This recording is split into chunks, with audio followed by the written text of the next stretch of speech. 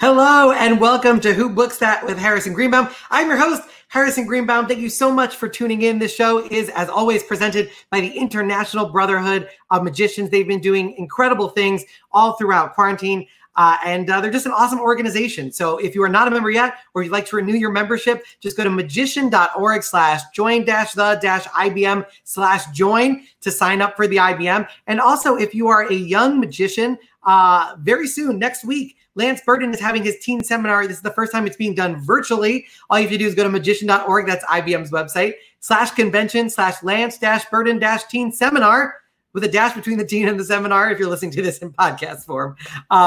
That is the website to sign up for free for Lance Burton's teen seminar. A lot of amazing magicians have come out of that program. If you'd like to hear more about that program, there's a Lance Burton episode of Who Books That, so make sure you check that out at whobooksthat.com. And after July 7th and 8th, the week following, July 13th through 17th, is Tannen's Magic Camp. If you are a magician between ages 10 and 20 and you would like to experience Magic Camp for free, online, it's going to be incredible.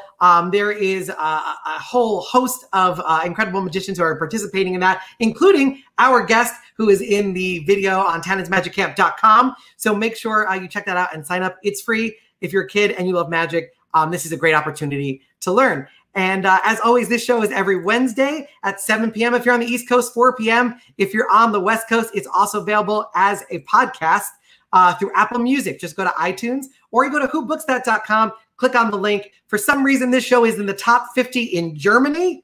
I don't know if they feel bad for what they did to my grandparents, but they love the show now. So there you go. We're top 50 in performing arts in Germany. We're in the top 100 in Canada, and we're in the top 200 in the United States and the UK. So thank you so much. And a lot of that is due to you guys responding so well to the podcast, leaving 5-star reviews, which helps. So thank you for doing that. Please keep doing that. If you'd like to follow me on social media at Harrison Comedy, there's going to be a lot more behind the scenes and interesting content related to these episodes available through my Instagram and Twitter. So go to at Harrison Comedy and check out all that stuff right there. But it is time to introduce our first guest. I'm so excited. Thank you so much for tuning in, by the way. Bill Hoagland, a longtime watcher, saying, yeah. Ian Kent, another longtime watcher, saying, hello, Harrison. And James saying, it's me again, ha, ha, ha, which I think is the typed out version of an evil laugh. But thank you guys so much for laughing and for joining. And if you have any questions that you would like our guest to answer, please put those in the comments. I can see them in real time, and I will try to get as many of those on air as possible. So let's get to our guest. He is an incredible performer. He is somebody who has an incredibly wide appeal. If you're a sports fan, you might know him as a Philadelphia Eagle or as a football player. If you're a mom who watches Ellen, you might know him as a regular on the Ellen Show. If you're a kid or you're a big fan of primetime shows in the summer, you might remember him as a finalist on America's Got Talent, as well as somebody who appeared on America's Got Talent, The Champions. And if you're a magician, you definitely know John, because John has been performing since he was a kid. He's an incredible magician, an incredible athlete, an incredible motivational speaker, and just an incredible all-around person. I am very excited to have him on the show, so make some noise. Get excited from your apartment or home. It's John Darrenbos, everybody. How you doing? Yeah. Rock on, man. Thanks for having me. This is super, super cool. Thank you. Oh, I'm glad. I didn't mean to interrupt your tropical vacation. I see all the trees behind you. Excuse me. Sorry, excuse me. And you know what's funny is to flub that one in front of a magician. You guys are probably going to comment my technique was bad, but it doesn't matter. Hey, this is the deal. We're all stuck at home, right? So I do a ton of virtual presentations. And I finally realized that my wife and I were happiest between the palms. So I'm like, if I'm going to sit in front of the camera, you know where I'm going to be? Between the palms, baby. So we kind of made this little virtual little area. And now I just feel good about myself. You know what I mean? I like it. It's very tropical. I have just one sad plant in the corner. It's managed to stay alive for 23 episodes, and the streak might be over soon. They look a little wilty. So I like the idea of stickers. I think you don't have to water stickers. No, those are real. Oh, my bad. Yeah, those are actually full blown. They're mini palms. So we have a medium golden doodle. They just take the king palm and the baby palm, they breed them, and they pop those bad boys out. So yeah, like the Hawaiian did a great job. Bonsai tree. And they really appreciate it when you just kind of just pet them. I'm so excited to have you on the show. Vinny Giordano from Las Vegas already saying yay. He's in the house. I know you know Vinny. One of the things that people always joke about magicians, and one of the reasons I think I'm probably a magician, is that I was terrible at sports. Yeah, you are somehow both an incredible athlete and an incredible magician. So why do you think it is that magicians are generally not the most athletic? And how did you break that rule? This is wow. So I've actually never been asked that question. That's actually a really good question. You know what? I think our childhood, it kind of molds us on who we are. And so I was an athletic kid who kind of discovered magic in tragedy, and I was about 12, 13 years old. And so believe it or not, it created two outlets. And so what happened is if I put the football pads on during the day, I can hit you. And I'll never forget my buddy, my freshman year in high school, said, "Hey, John, you should play football." And I'm like, "No way, dude. Football's for dorks. I like magic." And he was like, "Hey," and then he says, "No way, man, but you can hit that guy and not get in trouble." And I just remember going, "Well, that sounds pretty cool." And so during the day, I would go hit people and not get in trouble. And it was like a natural outlet of aggression, right? It was a way for me to deal with some emotion that I'd been going through as a kid. And then I got into magic because in a time where I had to grow up really fast, I found that in the moment in magic, I didn't think about anything else in the outside world. If I was sitting down shuffling cards, the whole outside world disappeared. And it was the one time I was just a kid. So I had this balance at an age where I was becoming a man on get aggression out, not get in trouble, and find yourself through cards and reflect on yourself at night. And they just complemented each other. Yeah, I mean, let's talk about that because you have well, there's two things we could talk about. One is I don't know. Do you know about Passover and the Dayenu song? There's a song called Passover. Oh no, there's a song called Dayenu that we sing every Passover, and we go die. Oh. The reason it's applicable is it's Hebrew for "it would have been enough," and it's basically a song where if God had just done this, that would have been enough. It's very Jewy because they're like, no, it's fine. We know you did all this stuff, but we don't want to be greedy. And in reading about your life, any one of the tragedies or setbacks that you had, I think would have been enough for one person. And you've had many and conquered that adversity. So one of the things was the tragedy that happened when you were a kid. But a lot of people now are dealing with this quarantine and this pandemic. As somebody who has gone through so much and come out of it in such an amazing way, what would be your advice to those people? So everything I've been through in my life, you have a choice on how you talk to yourself. You have a choice on how you perceive the situation. And happiness is a decision. It's not an emotion. It's a decision that we make every day.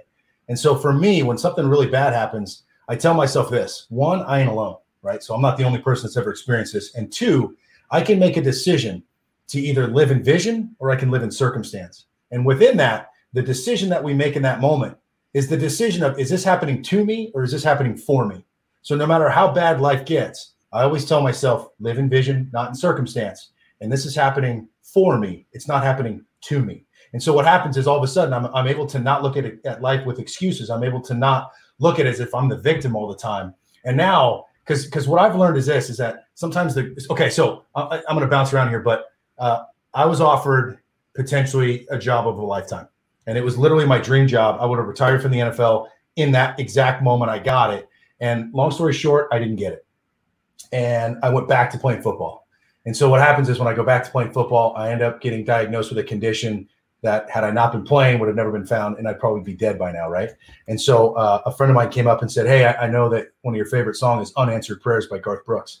And it's this idea that sometimes what we think we want so much, sometimes the thing that we think is our destiny and this is what it is, well, maybe it's not, right? Maybe the path to get there was going to steer you off in a different direction. And if we can allow ourselves to see that light, if we can allow ourselves to see that there is opportunity elsewhere and it's better for us and that it didn't happen to me, it happened for me. Now we can see the bright side. And for me, I was going to be on the road 6 of these 8 weeks of the quarantine. And it was probably going to be the best 6 weeks of my life, right? Professionally. But what happened is it all got shut down. It all got canceled. And so guess what? I got to hear my daughter's first words. I got to see her first steps. And a daughter that's now 1 year old. I spend every waking moment with her. And you got to find the joy in the moment because the moment will pass. So find the joy in the moment and grab that. Yeah, and I think we can go through, because you had such an incredible journey. We can start going through it.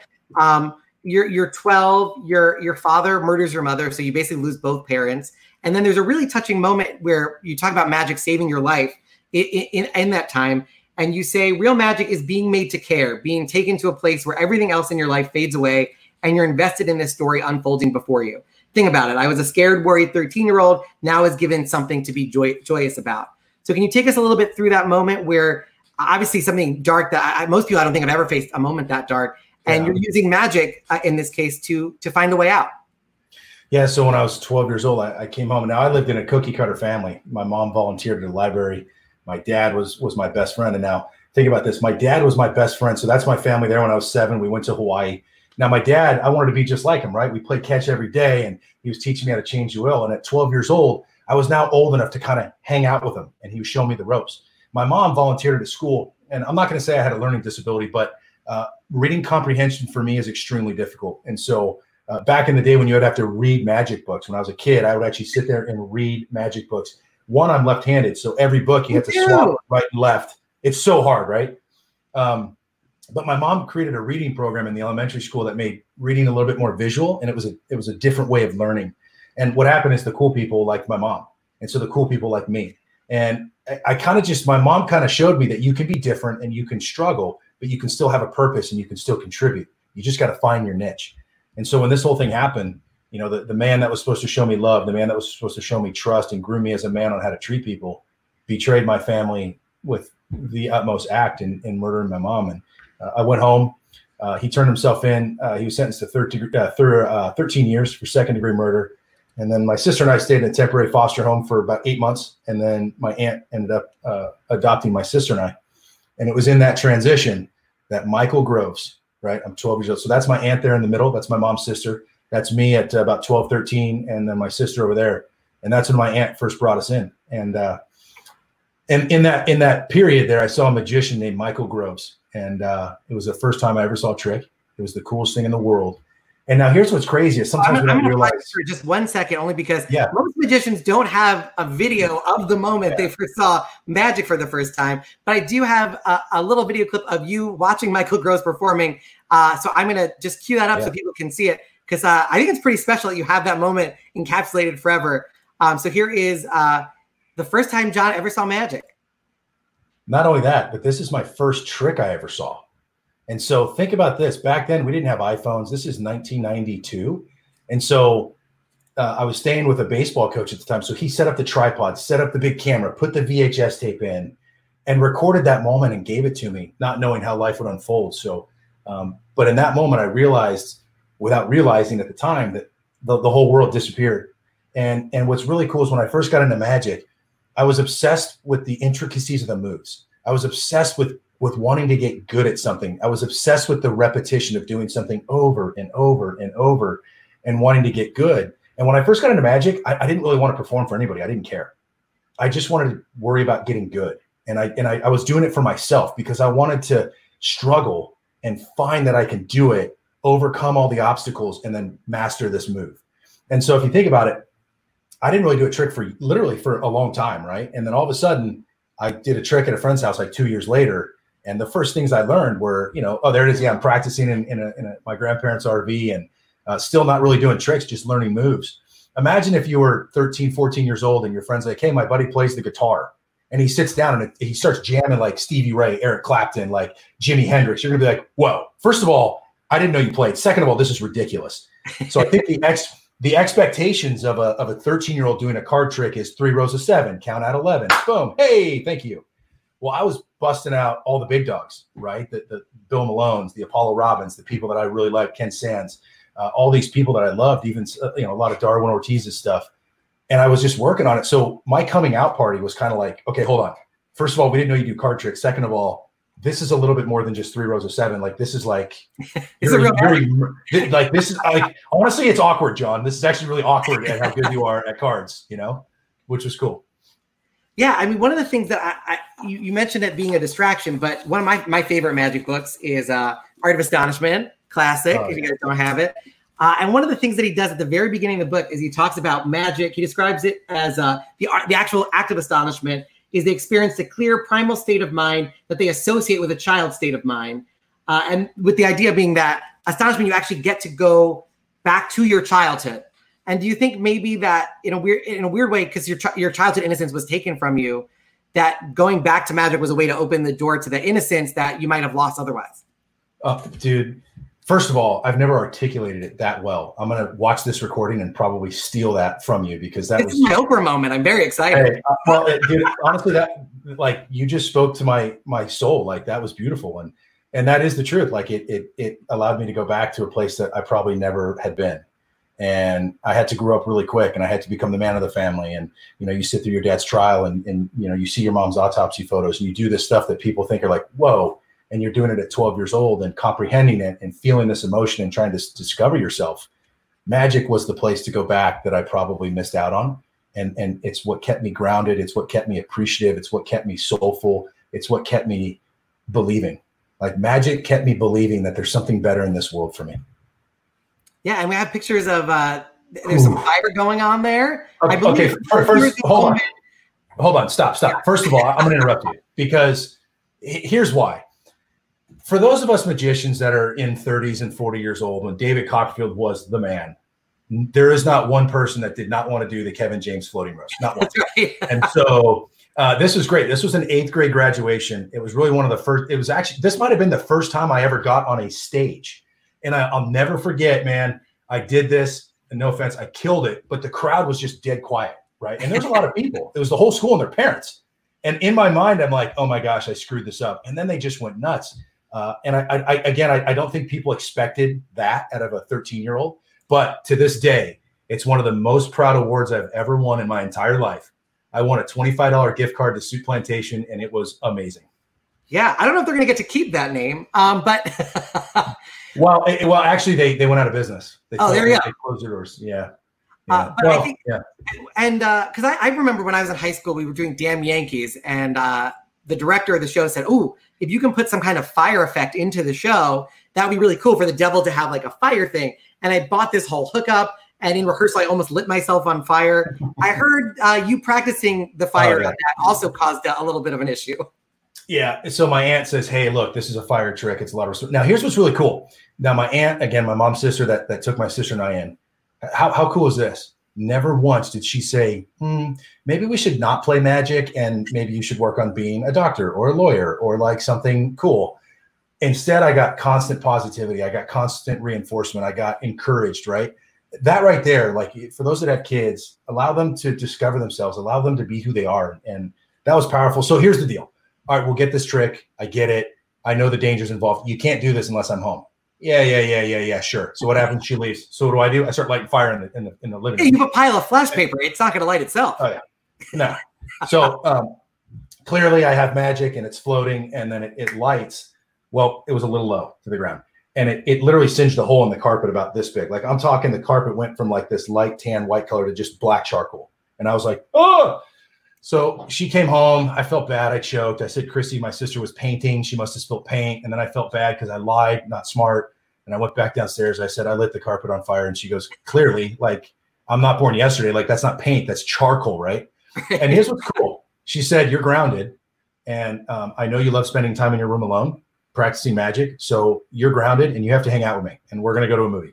So, because I was like, what? I want to go to my room. Right? And then this is what she did. So I got a mom and I got a cool aunt. And she goes, look, I have to punish you because I have to be your mom now. But if it were me, this is what I would have done. And she took tweezers and pulled up each piece of carpet and cut off the singed piece. And we literally gave the carpet a haircut, and you couldn't even tell. So she's like, next time. That's magic on its own. Yeah. So I kind of got both sides. So it was, so don't light your living room carpet on fire. And you talked about her being a maternal figure.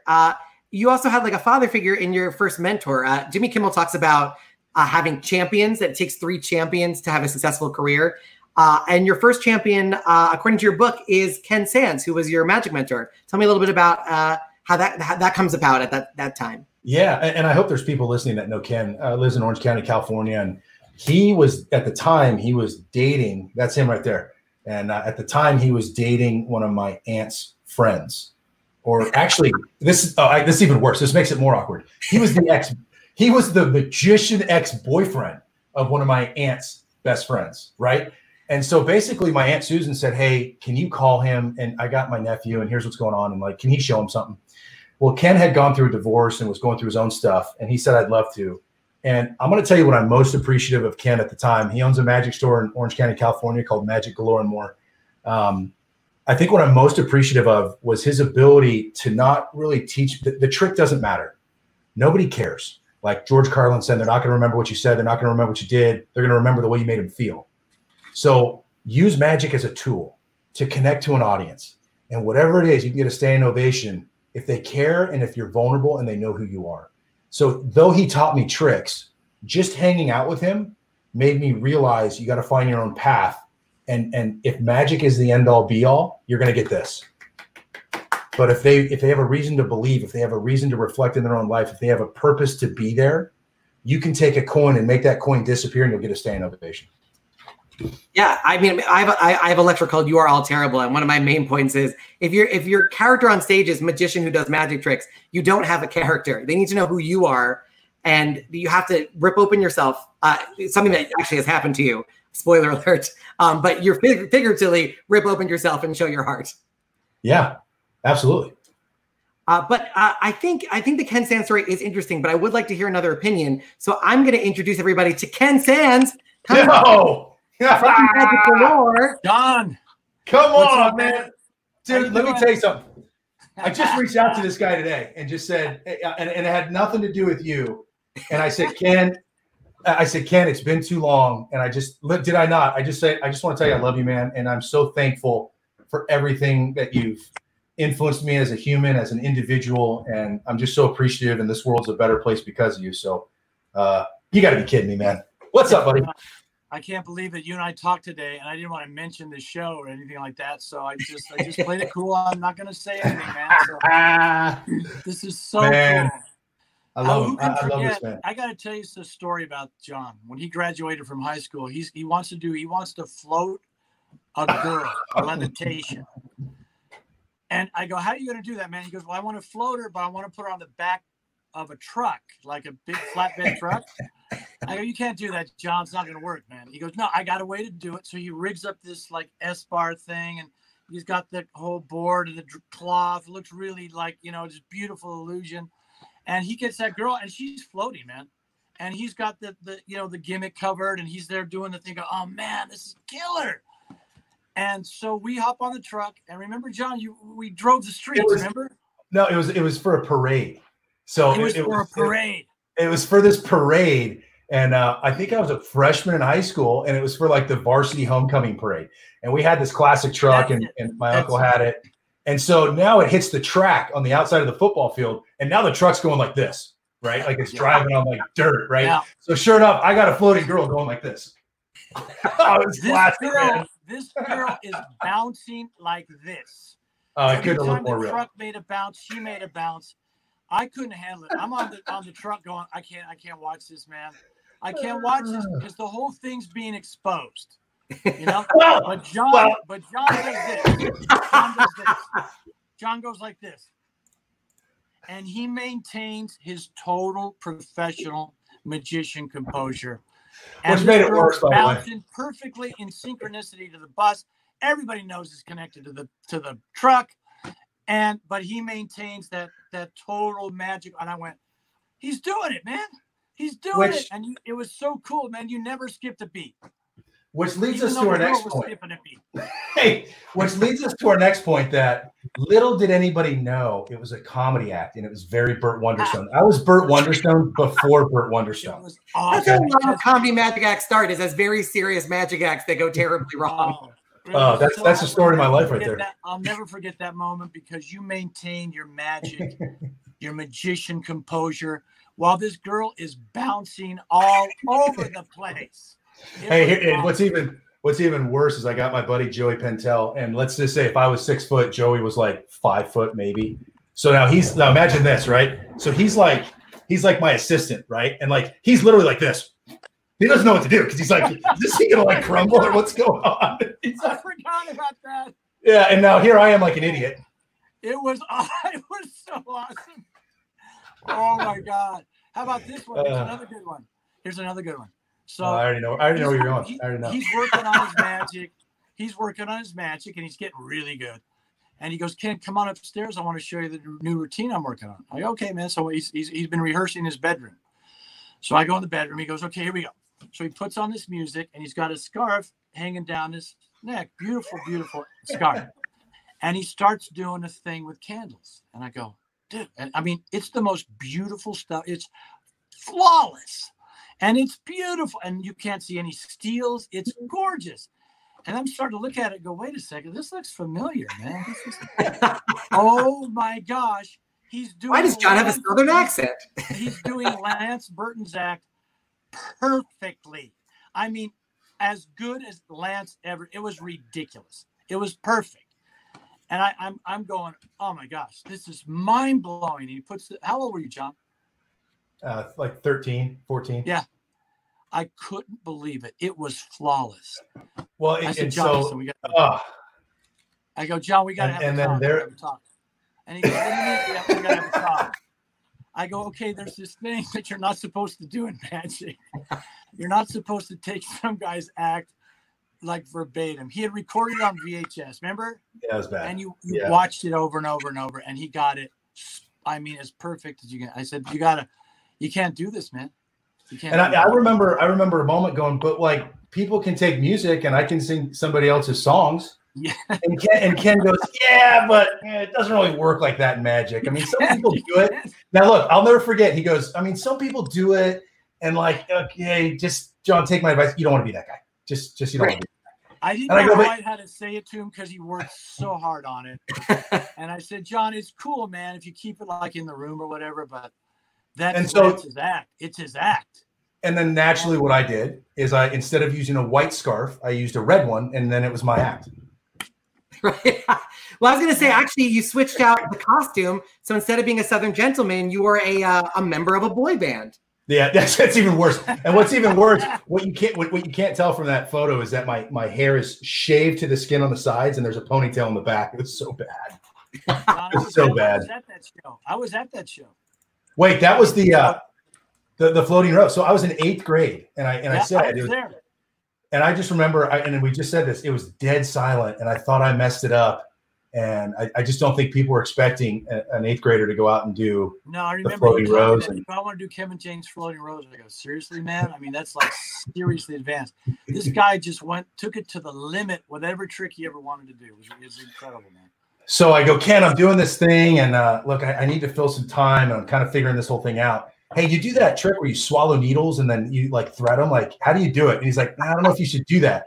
And so now this is even better because now, Ken, at the time you're what, in your 30s, I guess? What was 25 years ago?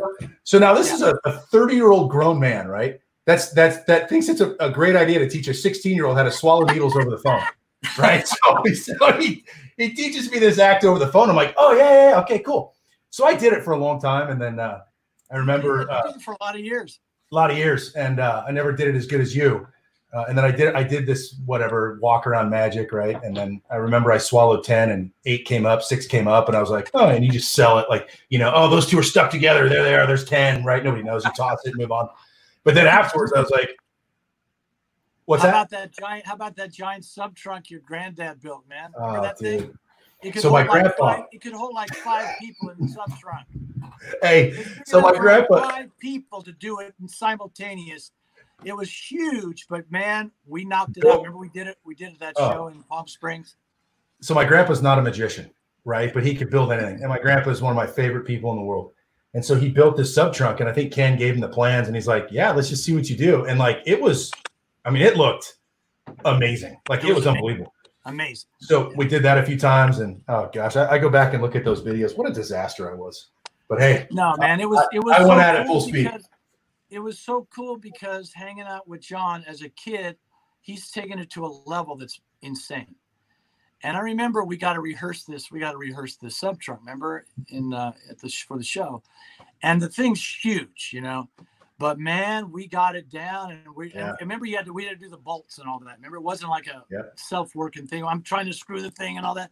But man, it worked, and I'll never forget those days, man. They were amazing. Well, one of the things John mentions in his book that I thought was very poignant was that John mentioned that you came to him at a point in time in his life when he really needed you, but that the relationship went both ways. That you helped. Can you talk a little bit about that? Yeah, I mean, I took it. You were going through a divorce. No. I was struggling with a divorce and was really, really having a tough time. And John came into my life, and we connected and got to be a part of each other's lives that really allowed me to. I even think I shared it with you, John. Remember, I was told you what was going on, and John listened to me as this kid. Man, he listened, and we got connected and bonded, and he helped me to get through that time that was really, really hard for me. Yeah, I wasn't expecting that. Had no idea that was going to happen. You know? And hence the title of my book is called Life is Magic. And that right there is what that title means. That to me is what the world's about right there. We both transformed. Yeah. Not realizing that was going to happen. I remember not to switch gears, but within that relationship that we had, I remember I went into your store, and I'll never forget. You looked at me. This is all I'm going to do. I'm going to give you your answer, and then I want to see if you can tell me what I told you. Okay. And for everybody listening, this is not rehearsed. Okay, so here you go. I come in, and this is Ken Sands. Wow, you figured it out. That's the secret. Oh yeah. Hold on. Yes. Oh my gosh. Wait. Now I forget. I remember. Because didn't you made a mistake or something, right? Or the trick didn't.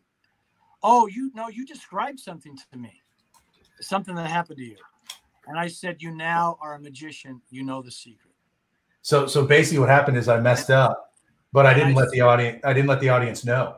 No, he just kept going, and he created a magical moment from a point that was not supposed to happen. Yeah, and I said, congratulations, John. You're now part of you're now a magician. You've come. Okay. Now you're in. Harrison, we're gonna mock the situation that happened to me. Okay. Sure. I don't know this, but for right now, just think of the Queen of Hearts for me. Okay. That's the answer. Hey, Harrison, I just want you to think of any cards you want. Boom. The card you think of is the bam 7 of Hearts. Thank you. And you're like, no, it was the wait. What was it? It was the Queen of Hearts, and you ruined my bar mitzvah. What? Yeah. And so I'll never forget. Now, keep in mind, I'm like 14, 15 or something like that. I go, oh. And I go, wait a minute. And now everybody thinks I messed up. So now it's let's feel bad for the kid gag. And I'll never forget. This is in my show to this day. This is my out. If you ever see me perform and I do this, it's because I messed up and I'm getting out of it. I go, well, clearly, obviously I can't find it because wait, I got one card stuck in my butt. There it is right there. It's your queen. Hey, right. And everybody thought that was the trick.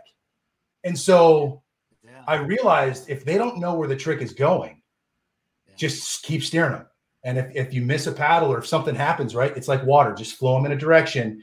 And I realized this at that moment, I remember telling Ken, I want to learn every out. I want to learn palms, this, that. I want to be able to get in and out of every situation so that it's not necessarily learning a trick A, B, C, and plot. It's how can I learn a ton of moves to just improv with the crowd and just see where it takes me, but I can get in and out of situations.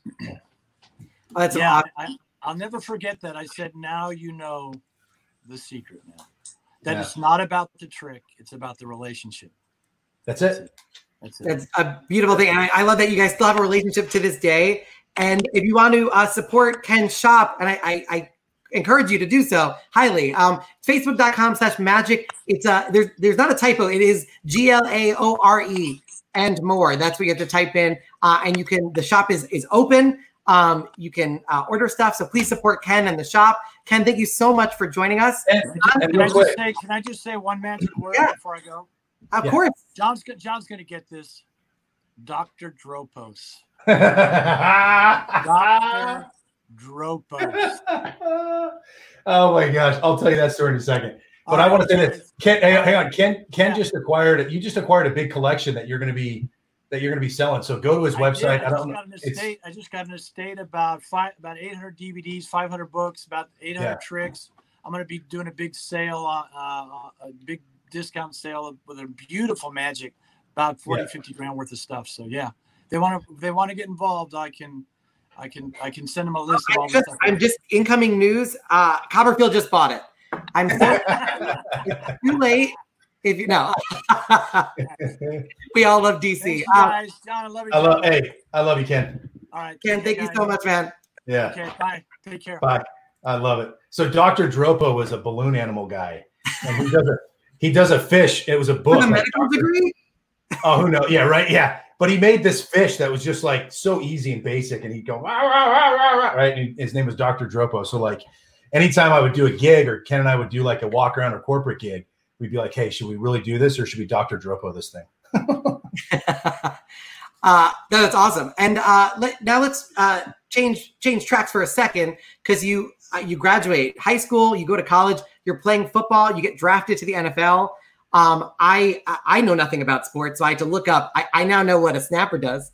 Yeah, baby. Yeah. For those other magicians watching, what does he do? Okay, so I didn't send you this, so I'm going to cut to this. Can you guys see that right there? Here we go. All right. Yeah, okay, here we go. So I was that guy right there, and it was my job to look between my legs and snap a ball to that guy. And if you do this right, I look between my legs, I throw it to him, he catches it, and the guy kicks it. And believe it or not, that was my full-time job. I played like 10, 12 plays a game. You got zero room for error. And here's what's cool. And again, somebody pointed this out to me. The job I love to do in sports involve repetition and just doing the same thing over and over and over in search of the perfect rep, which that's what long snapping is. You're kind of like a sniper. Doesn't matter the weather. There's no excuses. Get it to him. He's got to kick it. And sure enough, that's all the moves in magic, right? Every move we learn is just doing the same thing over and over. And whether we find the perfect rep or not, it's the journey of getting there. And that's what I loved about my position. Yeah. And as I joke in my act, I tried to be in football, and I went up to the coach and I said, when are the football auditions? He said, get out of the gym. I was like, I love your costume. Like, football rehearsal. It's like Pirates and Penzance all over again with those tight pants. That's right. Hey, oh yeah, whoa! Is that an action figure? Right. Yeah. So when you are in the NFL and you make it to the Hall of Fame, you get what's called a McFarlane figure made of you. These are super expensive.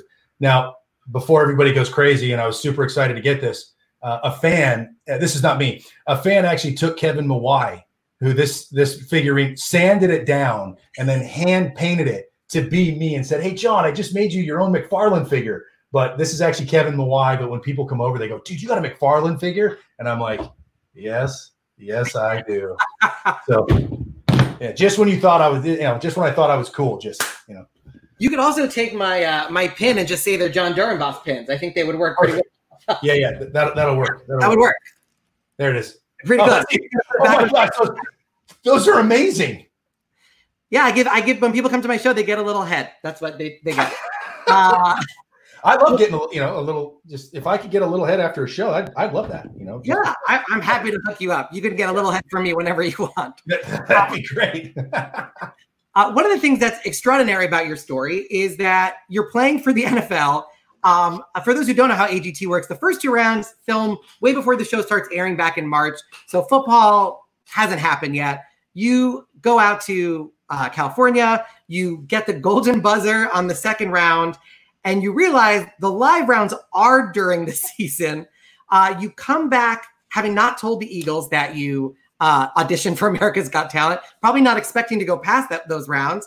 And then this is from your book, and I think this is a beautiful thing. It just shows how strong your relationships were with everybody at the Eagles. But you say, I'm bouncing up the steps to the Eagles training facility at the start of camp. I see 4 figures in the lobby. They were too small and too well dressed to be players. As I got closer, it was what I feared. There was Jeffrey Lurie, the owner, team president Don Smolinski, CFO Frank Caminiani, and general manager Howie Roseman, all waiting for me. They weren't pissed, though, about my AGT appearances. Get this, they were there to congratulate me. Why didn't you tell us? Jeffrey wanted to know. And you basically, just to paraphrase, you're like, I'm ready to not do this. And they are like, no, you have to do this. We're totally behind you 100%. So what is that moment like where you realize the Eagles have your back entirely on this?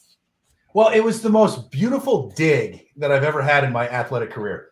A long snapper, I play 10 plays a game, right? So it's not the most academically challenging. And my practice, my time that I actually practice in practice is pretty minimal. So Jeff Lurie looks at me and he says, well, let's face it, John.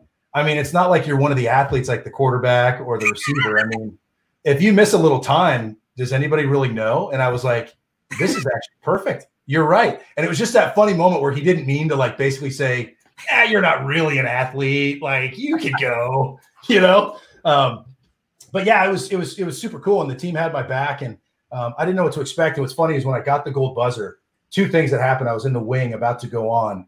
And I don't know if it airs in the order that you perform, right? They kind of cut that up. Well, the real performer that was before me was this gentleman from, I think, Japan. And I'm telling you, there were birds everywhere. This guy started flying, like wings came out. He started flying, disappeared midair, turned into a bird.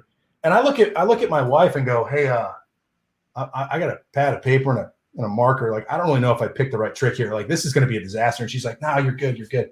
So I ended up doing cardiograph, which I love. I got the gold buzzer. And if you watch the clip, I actually turned and just walked towards the back of the theater because in my mind I said, holy, like I was thinking about potentially opting out after this because I don't know what the Eagles are going to say in training camp and all that. So it ended up working out beautifully. And I was able to not miss a day, not miss a practice, not miss a meeting, and still compete and make it. I got third. So I made it to the last 20 seconds of the show. And what's really cool is the finals, the whole game. We played Sunday against Cleveland. It was our home opener. And I'll never forget, I'm like, don't get hurt, don't get hurt, don't get hurt, don't get hurt, right? Because I literally, when the game was over, I didn't even have time to go shake their hands. I sprinted, had a police escort to the airport. A friend of mine, thank you, was very gracious enough to fly me on his plane because I had to get to LA. And so they flew me private, or he did. And I landed and performed on the finals of America's Got Talent. It was probably the most exciting time of my life. And then you took a red eye and flew right back, right? Yeah. So, well, before the finals, so a couple days during the week, it was 8 o'clock, go to training camp in Philly. I would go 8 to 5. At 5 o'clock, rush over. I'd board an American Airlines flight that left at like 6:15. I would land, and then I'd have like an hour and a half, 2 hours max to like do a B-roll, do an interview, do a quick rehearsal. And then I would get back on the 10:30 red eye to land in Philly at 7:15 to go right to the facility.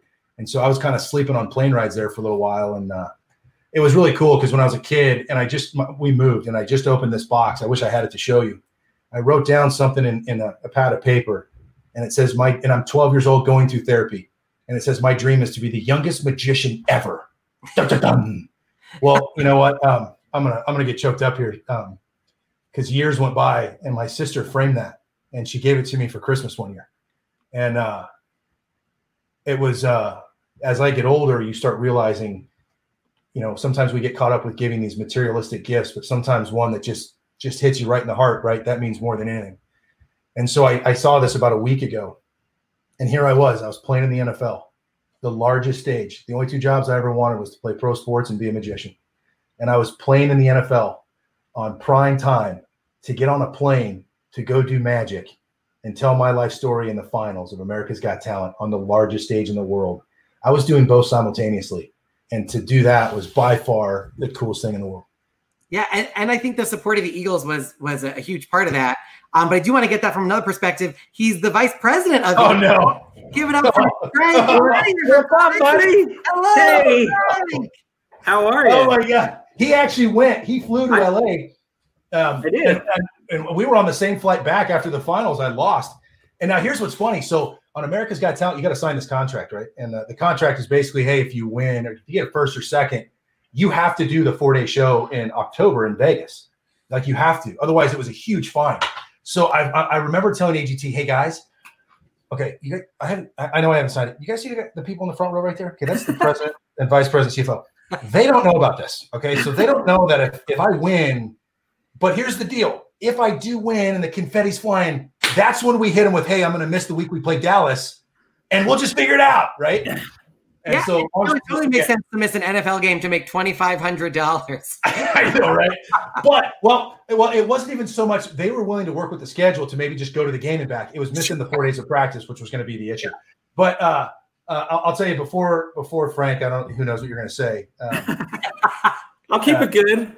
People. Oh, by the way, let me just bring everybody to that moment because Frank kindly sent me a video. This is Frank and John on the night of the finals. This is, you can sense the excitement. So here is the video of the finals. Here we are at the Dolby Man AGT finals, kicking with my man Frank right here. What's amazing about Frank is Frank is in charge of the finances of the team and yet only owns one shirt. I don't know if you guys. That's it. But he's wearing the exact same. This is the short sleeve version. That was the long sleeve version. But yeah, absolutely. Hey, you know what? When something works, you don't got to get rid of it, right? Exactly. You know, people ask me all the time, what do I miss? And the game, practice, all that. You miss people like Frank. And fortunately for me, because I was a long snapper, I didn't have a lot of the meetings that a lot of the real athletes did. And so I would just wander the halls. Is the Mirandarously? Is that the word? What's that word? Mirandarously? Yeah, I like it. Yeah. What jock uses that word? This guy. And so I became friends and like I would pop into Frank's office and just and cause havoc in my office while he was causing havoc with Frank, punter Donnie Jones. Can you tell us about the tasty cakes? Yeah, we were just talking about some funny stories. I said, John used to so our VP of security, his name was Dom DeSandro, and we had a little fun running joke. We used to smash some tasty cakes on his desk. He was like kind of a neat freak. He didn't like any crumbs, so we kind of. Oh yeah. So Frank, I'm gonna talk code. Okay. There are two pictures that Donnie and I hung up in his office, his new office. Can I talk about that, or is that is there like a? I'm good with it. Okay. All right. So here's what happens. Sometimes the best gifts are those that have just been sitting in the wing for, I don't know, 5 years. And so what happens is we have to set it up. So Dom, who's like the best guy ever in the world. I mean, like John and Dom are probably two of the greatest people I ever met. But like I said, Dom's a little bit of a germaphobe. So he likes to keep his desk really clean. Anytime someone goes in his office, he wipes it down, keeps it going. So John and Donnie, who was our punter at the time, decide when they are finished with sports, they would like to give Dom a gift. So I'll let you take it away. So what would that gift be? Okay. So now keep in mind, I'm in a building. I'm in his office. So I look at Donnie and I just take off all my clothes. And he's like, "What are you doing?" I'm like, "Don't worry about it." So I sit Indian style, naked on Dom's desk, facing away, so it's my back, and you see like my butt crack, and I'm naked like in like the Lion King pose. Yeah, I'm just like, like meditating. So then Donnie goes, what the heck? He takes all his clothes off and sits in his chair and like crosses his legs like this, okay? We sit on this picture. And the deal was, Donnie, when you and I are both done playing, that's going to be Dom's Christmas present that year. Well, we ended up going between Donnie and I like another 4 or 5 years, right? Yep. So just this last year, we finally printed them out, and Dom got a new office at the building, and the first two pictures hung. Were me and Donnie naked on his stuff in his old office. And he's like, "What is this? I ate tasty cakes off of that desk. I ate tasty cakes off of that desk." Frank, were you renewing his contract just to delay the amount of time until that gift was given? Exactly. I'm gonna. I wish I had that picture. I don't know. But I mean, I wanted to say thank you for allowing me to join. I mean, look, meeting John, 2006 or whatever it was when he joined the Eagles, has been a gift to my life and to the Eagles. And actually, that's actually a quick picture with a Rob Z, who I think is actually probably in the audience tonight. I love it. But John has been so inspirational and just always willing to be there and help, and has made me a better person. And honestly, one of the things that we love, John is there's John and my kids. Well, that was a long time ago. They're both my daughter's in college now. My son's in senior in high school, but John is what he's meant to my family and to the city of Philadelphia and to the Eagles organization. I mean, John is a true Eagle. I mean, it's weird. We have a really tight organization, as John can probably explain. And when people we don't say they're part of the organization, they become Eagles, and we really believe that. And John is the epitome of an Eagle, and I love him. He's the greatest guy do ever. Great to see you, buddy. I did find a picture in my email. It was labeled. I needed to keep it forever. So what do? I send myself an email, and the email was titled "Dom Christmas Card." So Harrison, with your permission, I would like to show everyone the picture. As long as nothing can be blurred out. As long as it's you can see a little bit of a butt crack. Is that okay? That's okay. I think that's okay. Absolutely. I mean, come on, that's funny. Not only that, but let me tell you, dude, I was ripped up. Right now, Harrison's going, "Oh my gosh, was that appropriate? Was that not No, appropriate?" This is an exclusive. I'm so glad that Who Butts That has the butt crack exclusive.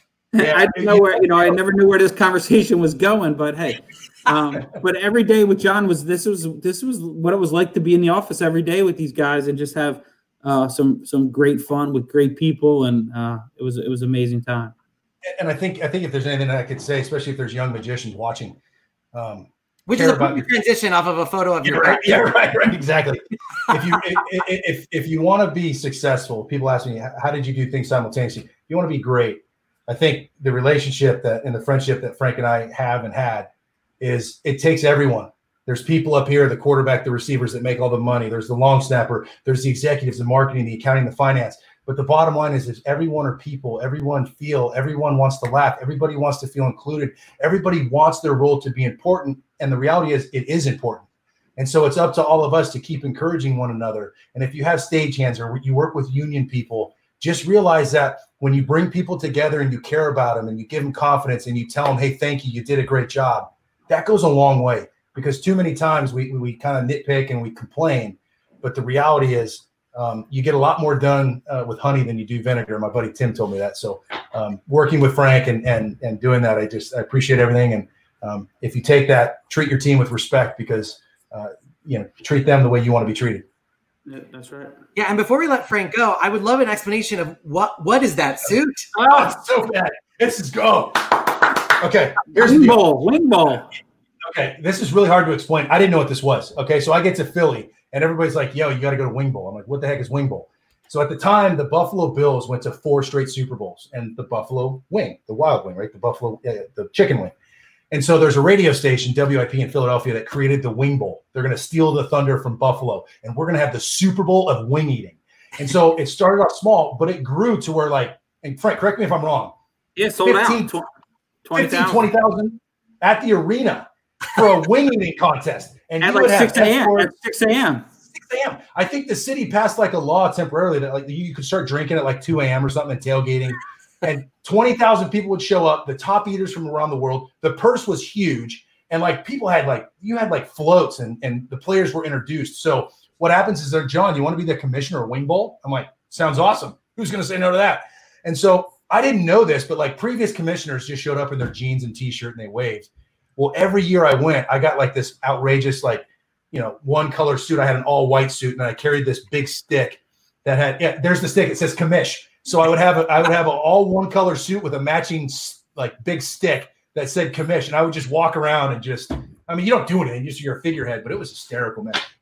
Everybody at home, Google Philadelphia Wing Bowl. And you're going to be like, there's no way to describe this to people. Yeah, then they're like, why the hell did John go to that? But it was awesome. Right. So here's something. We had a coach named Chip Kelly. And at the time, I don't think any head coach had ever been to Wing Bowl, right? And so Chip goes to Wing Bowl. And now I haven't met him, right? And so I will admit that I was of age. I was of legal age. And it might have been 7:30 in the morning. I might have had a few Coronas, okay? I'm walking around like an idiot in an all-white You're suit. not the virus, I assume. Yeah, no, yeah. Yeah, I had a Michelob Ultra skinny.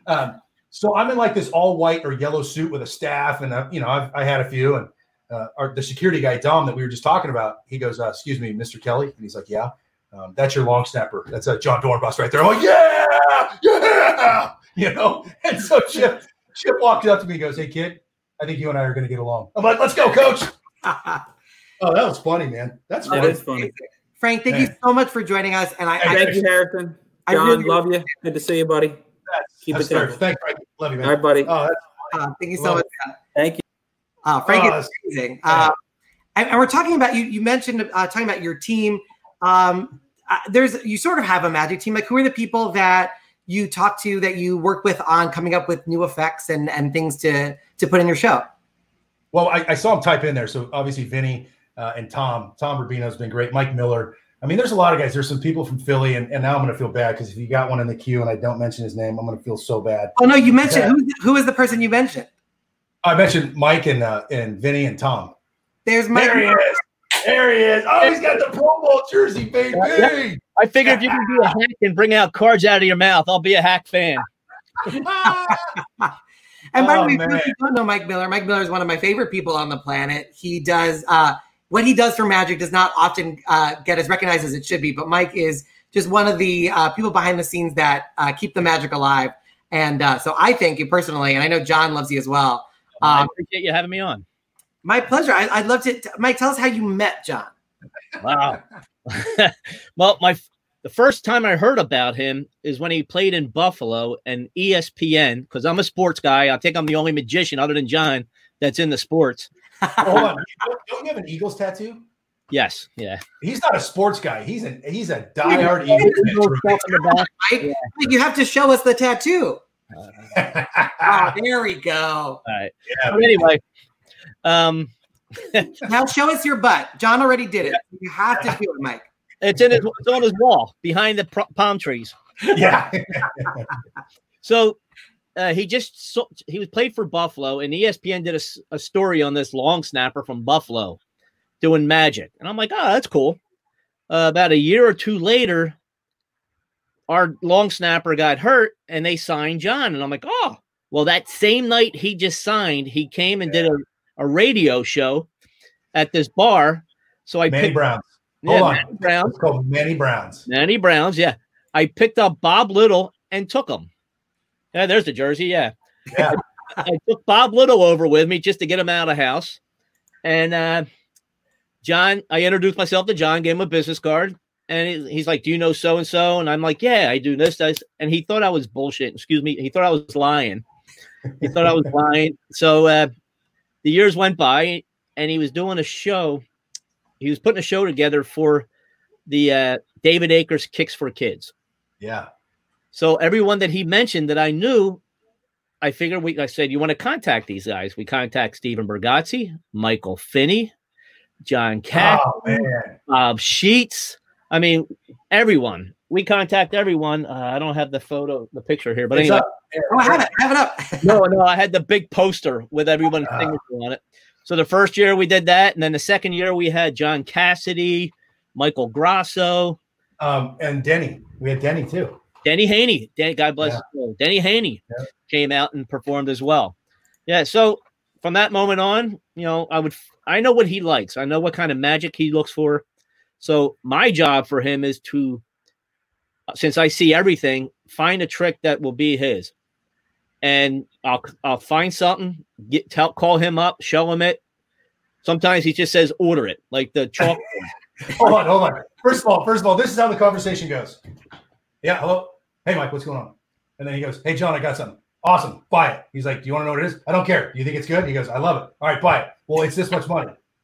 Buy it. I'll call you. I'll take 5 of them. I'll take 5. Which is what we did. Chalkboard. I show it to him. I FaceTime him, and I said, this is just released here. So he goes, all right, give me the guy. I'll give him my credit card number. He buys it. I'm videotaping it, and I'm sending it to him. And then all of a sudden, I found out he ordered 4 more. 4 of the jumbo ones. Jumbo ones. It's man, when Mike, what I love about Mike is he's probably seen my show more than anybody. I think I seen the card out of the crack a lot too. Yeah, right. Card from butt. But it's great to have somebody on your team that just knows, right? Oh man, there we are, right there. That's Greg Fruin. Rick Merrill, and Rick Merrill. Yeah, it was really cool. I was a huge Greg Fruin fan, and obviously when he was on World's Greatest Magic as a magician growing up, his bird act, obviously we all saw it, loved it, and so Mike's like, hey, I'm friends with him, and I'm like, what? And Mike's a big Eagles fan, and so I've been able to meet so many people through Mike, and and again, to have somebody on your team that just knows, like, hey, John, I think you're going to get this, and I think you might want to tweak it this way and this way, but I think I think this is going to work. Oh man, that's 100%. And that's what happened with HET. I didn't know. I gave him the message in the bottle because I bought. And I didn't know he was going to do it on the show. And then after the second episode, I'm looking at it. I'm like, he goes, just watch. You'll see the next. And then he did it. I'm like, and he did a great job with it. I mean, it was perfect. Every time you give him an idea, or you come up with something, or you find something, he makes it his own. He makes it his own, which is very impressive. We try. We try. Yeah. Killer. I will tell you, in 2018, I was watching the Patriots play the Eagles in the Super Bowl. And I went to school in Boston. So of the 2 teams, I was like, oh, Boston. But I will tell you, as soon as I realized, because Mike's been a dear friend for so long, that I was like, you know what? I want the Eagles to win because it'll mean so much to Mike. I literally was rooting for the Eagles just because I knew how much it would mean to Mike Miller. Okay, let me tell you. Yeah, there it is. Let me tell you about. There it is. On America's Got Talent, the finals, I flew out to LA to be with them and to watch it. Well, Frank, who thanks to Rob, we got Frank to get on. Thank you again, Frank, for being on. And I met Don Smolinski there. So we're all after the show. We're all in the bar at the hotel. And he introduced me to Don Smolinski. And I said the stupidest thing to Don. Now, Don's the president of the Eagles, by the way. And I turned around and said, very nice to meet you. I've been a season ticket holder since 1980. I said, there's one thing I want to ask you. If I were to die and my wife calls you, she's probably going to ask to have a few of the players to be my pallbearer so they can let me down one last time. Oh, God. Hey, now meanwhile, I'm like, okay, thanks for meeting him. All right, Don, have a good one. Yeah, I felt, I don't know why I said it, but I felt bad. And now, hold on. Now put yourself in Mike's shoes. You know that after he said it, he went like this. Nailed it. Yeah. But then, after the show is over, John took off. I'm like, all right, I'm headed to the airport as well. So I get to the airport. I'm wearing this jersey. All of a sudden, I hear somebody yell, "Who's that?" And him, Frank, and Elise, and all are in the bar eating. So I sat down with them before we flew back home. And then he had to go the next day or so. Now, the moral of the story is if you can do something that sets you apart, you'll never be forgotten. And so now every time Don sees Mike, he goes, that's the guy that wants us to let him down one more time. Come on over here, Mike. Doesn't have to anymore. No. I'm just kidding. Not at all. Yeah, so the team was super cool, and we got a Super Bowl ring in 2018, and it was pretty cool, man. And it was a player's ring, too. I know there's a story behind that because that's not just any ring. I don't know much about sports balls, but I know what I read in this wonderful book, which you should buy a copy of, available at all great booksellers. Yeah, this is the fake one. That was pretty good, Mitch. Yeah, you know what? Yeah. So, is that the fake one, Mike, or did you switch rings? Is John currently holding a fake one? It's the fake one, yeah. By the way, we flashed this photo from Kids and Kicks, which is a charity fundraiser. The guy on the right who looks a little bit like the Penguin.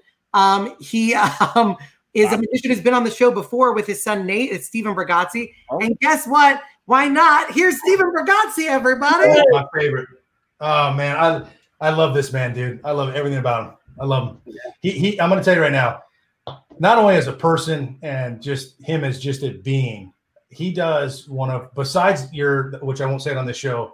Harrison, your FU trick if you'd like. What's that? You can say FU. Yeah, your FU trick. Okay. Bargatze does a bit with a knife and a bag. And to this day, it is one of the – I know it's coming. And every time I see him perform, I'm like, will you just do it? Because it is the funniest thing ever. I won't give it away. I'll let Steve if he wants to. But I love this man. It's really funny. I will tell you, I've been on this. I met John before Mike did. And he was at the Titans. And real quick, a plug on this book. I thought I knew everything about John that there is to know. But, man, the book was amazing. It had so much. I mean, if you think you read some article stuff, you should read the book. It's really amazing. I hate to even plug him. But when I first met him, I didn't like him at all. I was working for this guy called Garth Brooks. I know you probably never heard of him either, Harrison.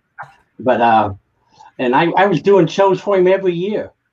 And then all of a sudden I get a call. They said, we got this other guy. And I go, what other guy is this possible? And they said, this Don Dornbos, he plays for the Titans. And so we're going to use him. And I go, oh my God, how much? I thought I was giving y'all a good deal. And, how much is y'all paying him? He goes, oh, he's volunteering. And then I promise you, I lost 3 shows that I had been doing. And every one of them said, we got John Dornbos. He's volunteering. He's doing it for free. I go, well, this guy's making $500,000 on the side. This is my living. And I did not like John. That's why his stint on Tennessee was short. Right, yeah. That's right. I did all I could say. We got to trade this guy. So you're the reason they cut me. That's what ended up happening. And I met Steve, and my coach was Alan Lowry, and he's like, hey, you got to beat this guy Bargatze. And then we met, and just I love the guy, and everybody that knows him knows why. He's unbelievable. So. IBM president. Yeah. Thanks for bringing that up. I am now This is officially being on presented by that the IBM, so hopefully the president supports it. Yeah. No, Harrison's great, but now everybody's going to go, you did the butt show where he showed the butt crack? You were on that show? And I'm going to have to pay for that. Hey, this right here is when you know your career is just we're all, every one of us are just going like this rapidly. Right. But I'll tell you what, there's nobody else I'd rather be with than to go down with you three in a blaze of glory. Harris, you got a question for me? Yeah, well, you've known John since the Tennessee days. You followed him the whole time. What have you noticed in his evolving as a performer? You know what? I want to say, boy, he's gotten so much better. But you know what? He was that good when I first met him. He's always had that personality, and where he just gets everybody fired up. I mean, he can do ambitious card, and everybody's cheering, going like, "This is the greatest thing ever."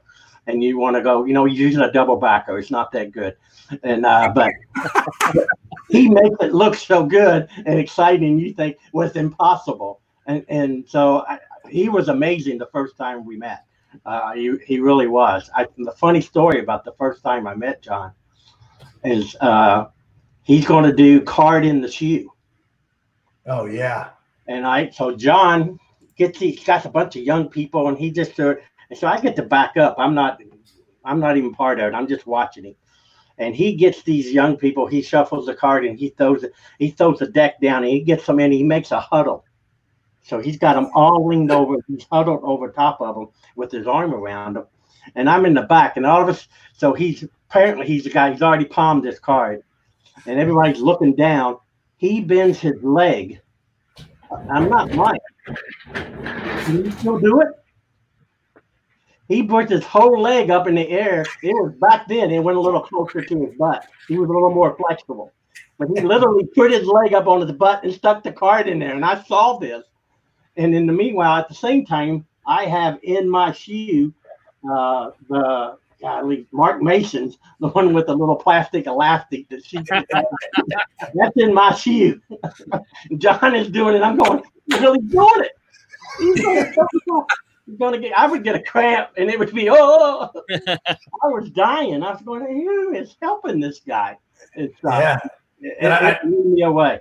I remember I loved the moment of them being able to untie my shoe, them taking it off, them reaching in, opening it's their signed card, and it's guys like Mike and Steve that, they give you motivation. I love doing stuff that's super risky and it's very audience management, and like you just go for it. And as long as you don't second guess it, you don't really get caught. And so I've tried some risky stuff and I love it. Yeah. One thing real quick, and I'll be done, Harrison. I don't want to talk as much as Mike Miller does.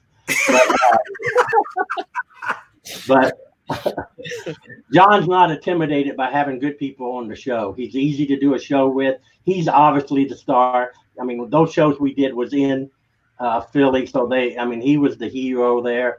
But he built everybody up, made you feel great. He's not intimidated. Fun guy to work with. I would do a show with him anytime. It was awesome. Well, congratulations. Stephen, I wish we could say the same about you professionally. I just like you as a friend. Yeah, I knew that. Can we just be friends? Well, Stephen, thank you so much for joining us, and congrats. As when does your term kick off as IBM president? 17 more days. Wow. I can still get impeached. There's time. It sounds like you have a calendar and you're Xing out the days. Yes, I don't. Gosh. Thank you so much for doing it. Congratulations. Harrison, we're proud of what you do for IBM. Thank you, Harrison. Oh, my pleasure. Thank you guys so much. Seriously. And if you'd like to join the IBM, of which in 17 days, Stephen will be the president, just go to magician.org/join the IBM/join. That's all you got to do. Stephen Brigazzi, thank you so much. See you guys. Love you, buddy. And Mike, you've known John for so long, and you've seen him from football to the Magic megastar that he is now. Any other thoughts about watching him grow into himself? Whenever he comes up with an idea, I get a video. Watch this. And his torn and restored card, he took that to the next level. It's way up above and beyond. And well, hold on. Let me tell you how far he goes. What's your favorite trick, John? Your favorite trick that you did when you were a kid? Misled? Yeah, he bought 2,500 Misleds. Well, hold on. Here's what happened. That is true. Here's what happened. They discontinued it, right? So now here I am doing this trick with this pencil that's like 15 years old. The thing's broken in my bag, so the pencil's like this long, which is just not that good of effect with it. You know, I don't want the little guy. I want the big guy, right? And so it comes back out. And so Mike's like, hey, we can call him. And, you know, I'll go, Mike, I'll buy 2,000 or 3,000 of these things. I don't want them packaged. Like, I want to know that for the rest of my life, if I'm alone and never performing again, I can perform this in a mirror and go back to when I was 12, 13 years old. Yep. I want to know that at any time I can go in that closet and there will be 2,000 pencils ready for me to do this effect. And if you are currently 12 or 13-year-olds and you're wondering why you can't buy Misled, now you know who to blame. Yeah, I did. I got literally 2,500, and it's. I like how during the pandemic, people are sitting on like stockpiles of like bottled water, and you open the closet and just Misled comes out. Yeah. It's always an experience with John. There was another one. We were working in Ocean City, Maryland, and a new French fry sign went up, and John's truck not tore down, but damaged the French fry machine on the boardwalk in Ocean City. Well, here's the other thing too is you know, I do AGT, right? Okay, the season, and now I can sell some tickets. So let's do a show. And I'm like, I think I need something big. So I bought a motorcycle production from Mike Michaels, and it's amazing. It really is cool. It's too big for that venue, and like there's no doors to get it in, and like, you know, the music, the pier or whatever it is, the boardwalk can't handle the weight of the truck, and so we're like, don't worry about that. Just back the truck up. The boardwalk collapsed. We'll just deal with it. So what? We take out a sign. Sorry, guys. And it took us, no joke. I mean, it took us 17 hours to get that thing in the door and figure out. We had to take it all apart, put it back together for a 1-hour show for 17 hours to pack that thing back up. But I'll tell you this right now, from my point of view, it was glorious. Well, if let's see if I can pull this up. I'm going to try to do some. Let's see if this is it. Oh, do you have a clip of it? Oh no, I do. Don't do it. And it was my wife. Now my wife's 6 foot tall. So for all the magicians out there, just realize she's 6 feet. You know what I mean? So you can just visualize what's going on there. And we had never done a trick together, and I thought it'd be cool to do one. And we kind of just. And she did great. She killed it. Yeah, killed it. All right, I'm sorry for the quick technical bug. I just want to make sure that we do justice to this clip. I don't want to just play it if it's not going to be perfect. So here we go. This is the motorcycle appearance. Yeah, and you can fast forward it to the appearance if you want. You don't have to do the whole thing. It's a quick perfect. Yeah, perfect. So now also keep in mind that this venue is not used to like big props and magicians. It's like a kind of a music place, you know. So there's no door, there's no loading docks, and but this was so cool. And this was like my first big illusion, right? So I probably thought I was so much cooler than I was. But I'll tell you what, my wife, man, she's never been sexier than right there. Come on, baby. You know, we pulled it off. And I remember jumping up there thinking to myself, holy cow, it worked. It worked. We didn't do it after that. Yeah, that thing was tough to carry around. It's a great illusion. Very closely, you can hear Mike say cue lights because he's doing it from the sound booth. Yeah, man. Hear Mike's direction as the trick is happening in real time. Yeah. Good times, man. Fun. I can't wait to get back to doing them again. You and me both. Yeah. 100%. Mike, thank you so much. You're one of my favorite people in Magic. Thank you very much, John. Thank you so much for everything you do, and thank you for joining us on the show. All right. Yeah, and thanks, Mike. And for all the magicians out there, if you ever run into Mike anywhere, say hi. And you're a great dude, man. You're a great dude. Hey, I'm there for you. You know that. Appreciate it. Thanks, man. Right. Love you, Mike. Mwah. Take care. Thank you. And we are. We took. took Harrison out instead of Mike. That's a very good show, and that's totally fine. Harrison, I got a question. Can we do this show every day so I just feel better about myself? Like, can we do it at like 9 o'clock in the morning where I just, you know, give me a good launch and a good starting place just to start my day off? Like, this is great. I would probably collapse from exhaustion by the third episode, but I will be happy to try. We are getting towards the end of the show, by the way. But if you have a question for John, now is your time to pop those over into the comments.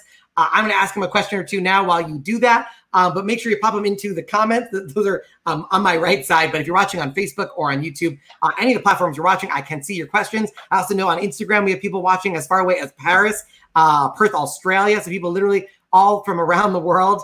Emily Murtaugh, who is my girlfriend, saying everyday show, please. It's too happy. John Accardo from Los Angeles saying, I would definitely listen to a daily show with Harrison and John. This could be the launch of a podcast. We'll find out. We just started something. I love this. I'm into it. I'm into it. You know, it's even for all the people back home, Harrison is a genius writer. So this is great. I show you. I love it. And also one of the things I've noticed, I did some research trying to find some stuff from a while ago, 2011. So this is way before HET. There is a non-bearded John Darabos on the cover of MUM. Yeah. And it turns out, by the way, that you love making a mess with cards. That is there is the 2011 MUM cover and the 2019 Life is Magic cover, available where all books are sold. And they never show the other picture. That's why I have a similar picture, but I always make sure to include that picture. That is. Oh, there you go. There's the cleanup afterwards photo. Yeah. But the reason I bring up this, a lot happened between 2011 and 2019. What does John Darabos in 2011 not know? And is there anything that you wish he did know? Or do you think he knew everything he needed to become 2019, 2020 John Darabos? No, and not knowing is how you become. And I think the beauty of growing up is realizing you don't know what you don't know. And be okay. So one thing that the sports world has taught me, one thing about being in the NFL has taught me is, the process, the discipline, dedication, pushing yourself through limits that you don't think you have, how to deal with pressure, not letting the situation be bigger than the moment. Enjoy every moment, right? Enjoy every person you get to meet. Tom Hanks did a speech. He won an award for being the greatest everything. I love Tom Hanks. And he basically said, shame on us if we don't steal something from everybody we work with. Shame on us if there's not somebody that's really good at what they do, right? Just steal that little bit of greatness and continue it on. Be on time, right? It's literally – that applies to hotels as well. That's why I have a giant drawer of pens. What's that? That advice applies to hotels as well. That's why I have where all my pens from. Yes. And the Bible too. Don't tell Tom. But realize that life is a learning curve, and life is about failing over and over and over again, but not getting discouraged. It's resiliency. It's the ability. This is okay. Here you go. From 2011 to 2019, here's what I learned. It's going to happen. Life's going to take something. It's going to throw it in the fan. It's going to go everywhere. And it's how you do it. And now we can make a decision right here. We can use emotion and find bitterness and hate and resentment and excuses. Or how I define resiliency is we can take that emotion and we can harness it and we can find motivation in everything bad that happens. If you can take something bad and realize that, hey, this is happening to me, no matter how bad it is, I'm not alone. And you can say to yourself, you can close your eyes, you can tell yourself the narrative, and you can find one little positive thing in every bad situation and find motivation in distraction. Then the next thing you know, you're unstoppable and you're resilient and you keep coming back. I don't care how hard we get hit. I don't care how hard we fall. Stand up, get back up. I don't care how many times you mess up a move in Magic. I don't care how many times you fail trying to create an idea. Keep going back to the drawing board, because it is that right there. It's the failure and the perseverance within the failure that's going to build you a characteristic that is going to make you successful. It's going to make you resilient, and it's going to make you everything in this life that you want to be. That is incredible. Those are very wise and strong words. There's a very non-serious question in the comments. The first question that I see is, will John ever become an officer in the IBM? Well, I guess Bargatze's the new president, so make it happen. You know what I mean? Hey, Steve, come on, call me. I'll do whatever, man. I love it. That's fair. And also, I know you've been on Ellen a lot, but Ellen looks very different in this photo. So you can just explain why Ellen looks. Oh, man. So that was our photographer. She said, hey, will you guys leave the room? I want to do a little photo shoot with your baby, but I'm not going to show you. And so she surprised me with that. And that was when my daughter was about 2 weeks old. And it's a whole process to get her to do that. But yeah, what a cool picture. So I had my little girl. It was by far the best thing that's ever happened to me. For those of you that, just to kind of go a little serious here, for those of you that know my story and you heard it at the beginning, there are 3 words I never said out loud. And those words were, I forgive you. And so literally weeks before my daughter was born, I realized it was time for me to go see my dad.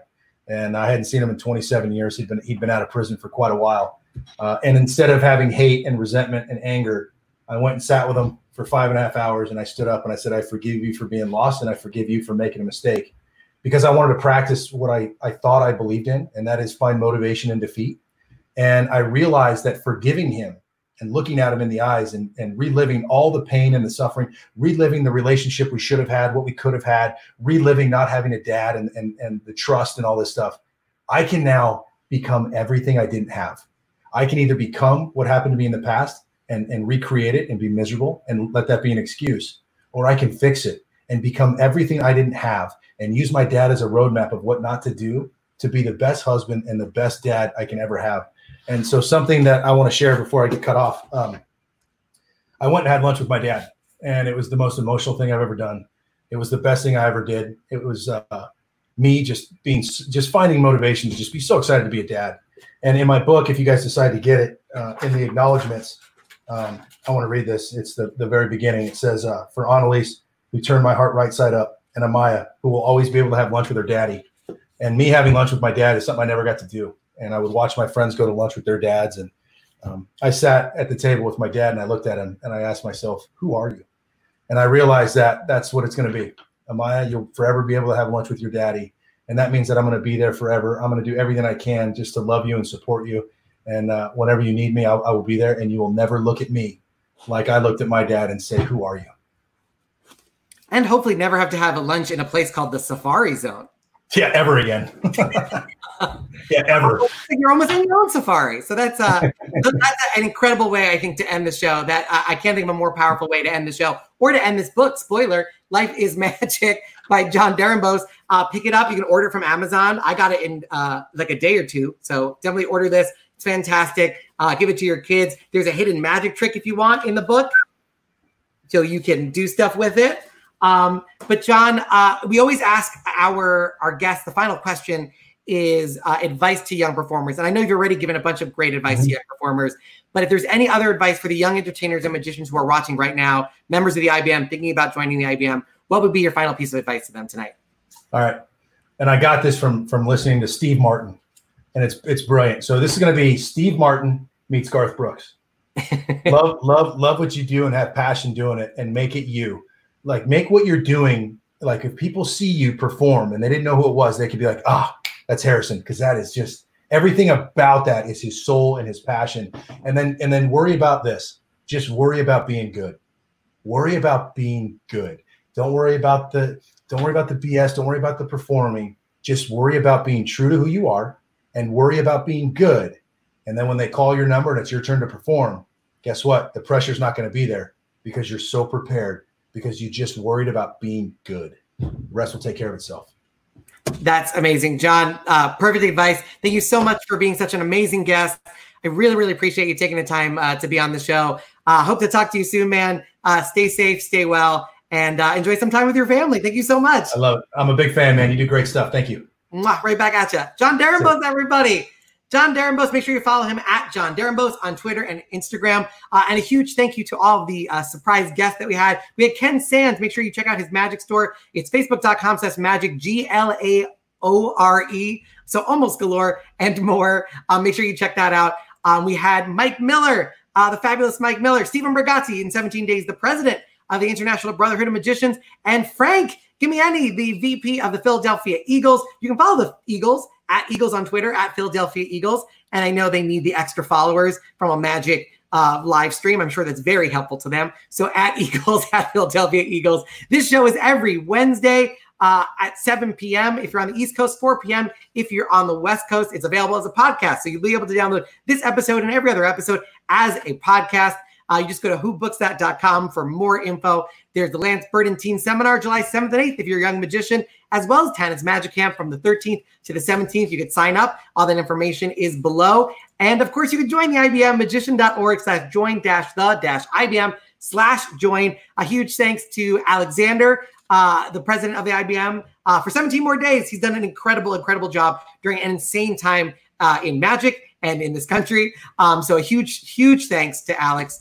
I owe him a huge debt in the creation of this show and all he's done for all the magicians during his tenure as president. A huge thanks to everybody at the IBM who makes this show happen. Huge thanks to Emily, my girlfriend, who does the graphics and stays in the bedroom while I do this because I live in a studio apartment. So I appreciate that very much. You can follow me on social media at Harrison Comedy. We have another great episode coming to you next Wednesday at the same time, every Wednesday, 7 p.m. at 4 p.m. That has been Who Books That. This has been the John Darrenbos episode. A huge thanks to John Darrenbos, an incredible inspiration, an incredible magician, person, and performer. Thank you so much for watching, and we will see you here next week. Good night, everybody. Who Books That with Harrison Greenbaum. I'm singing a song. It's singing the song. It's the theme song.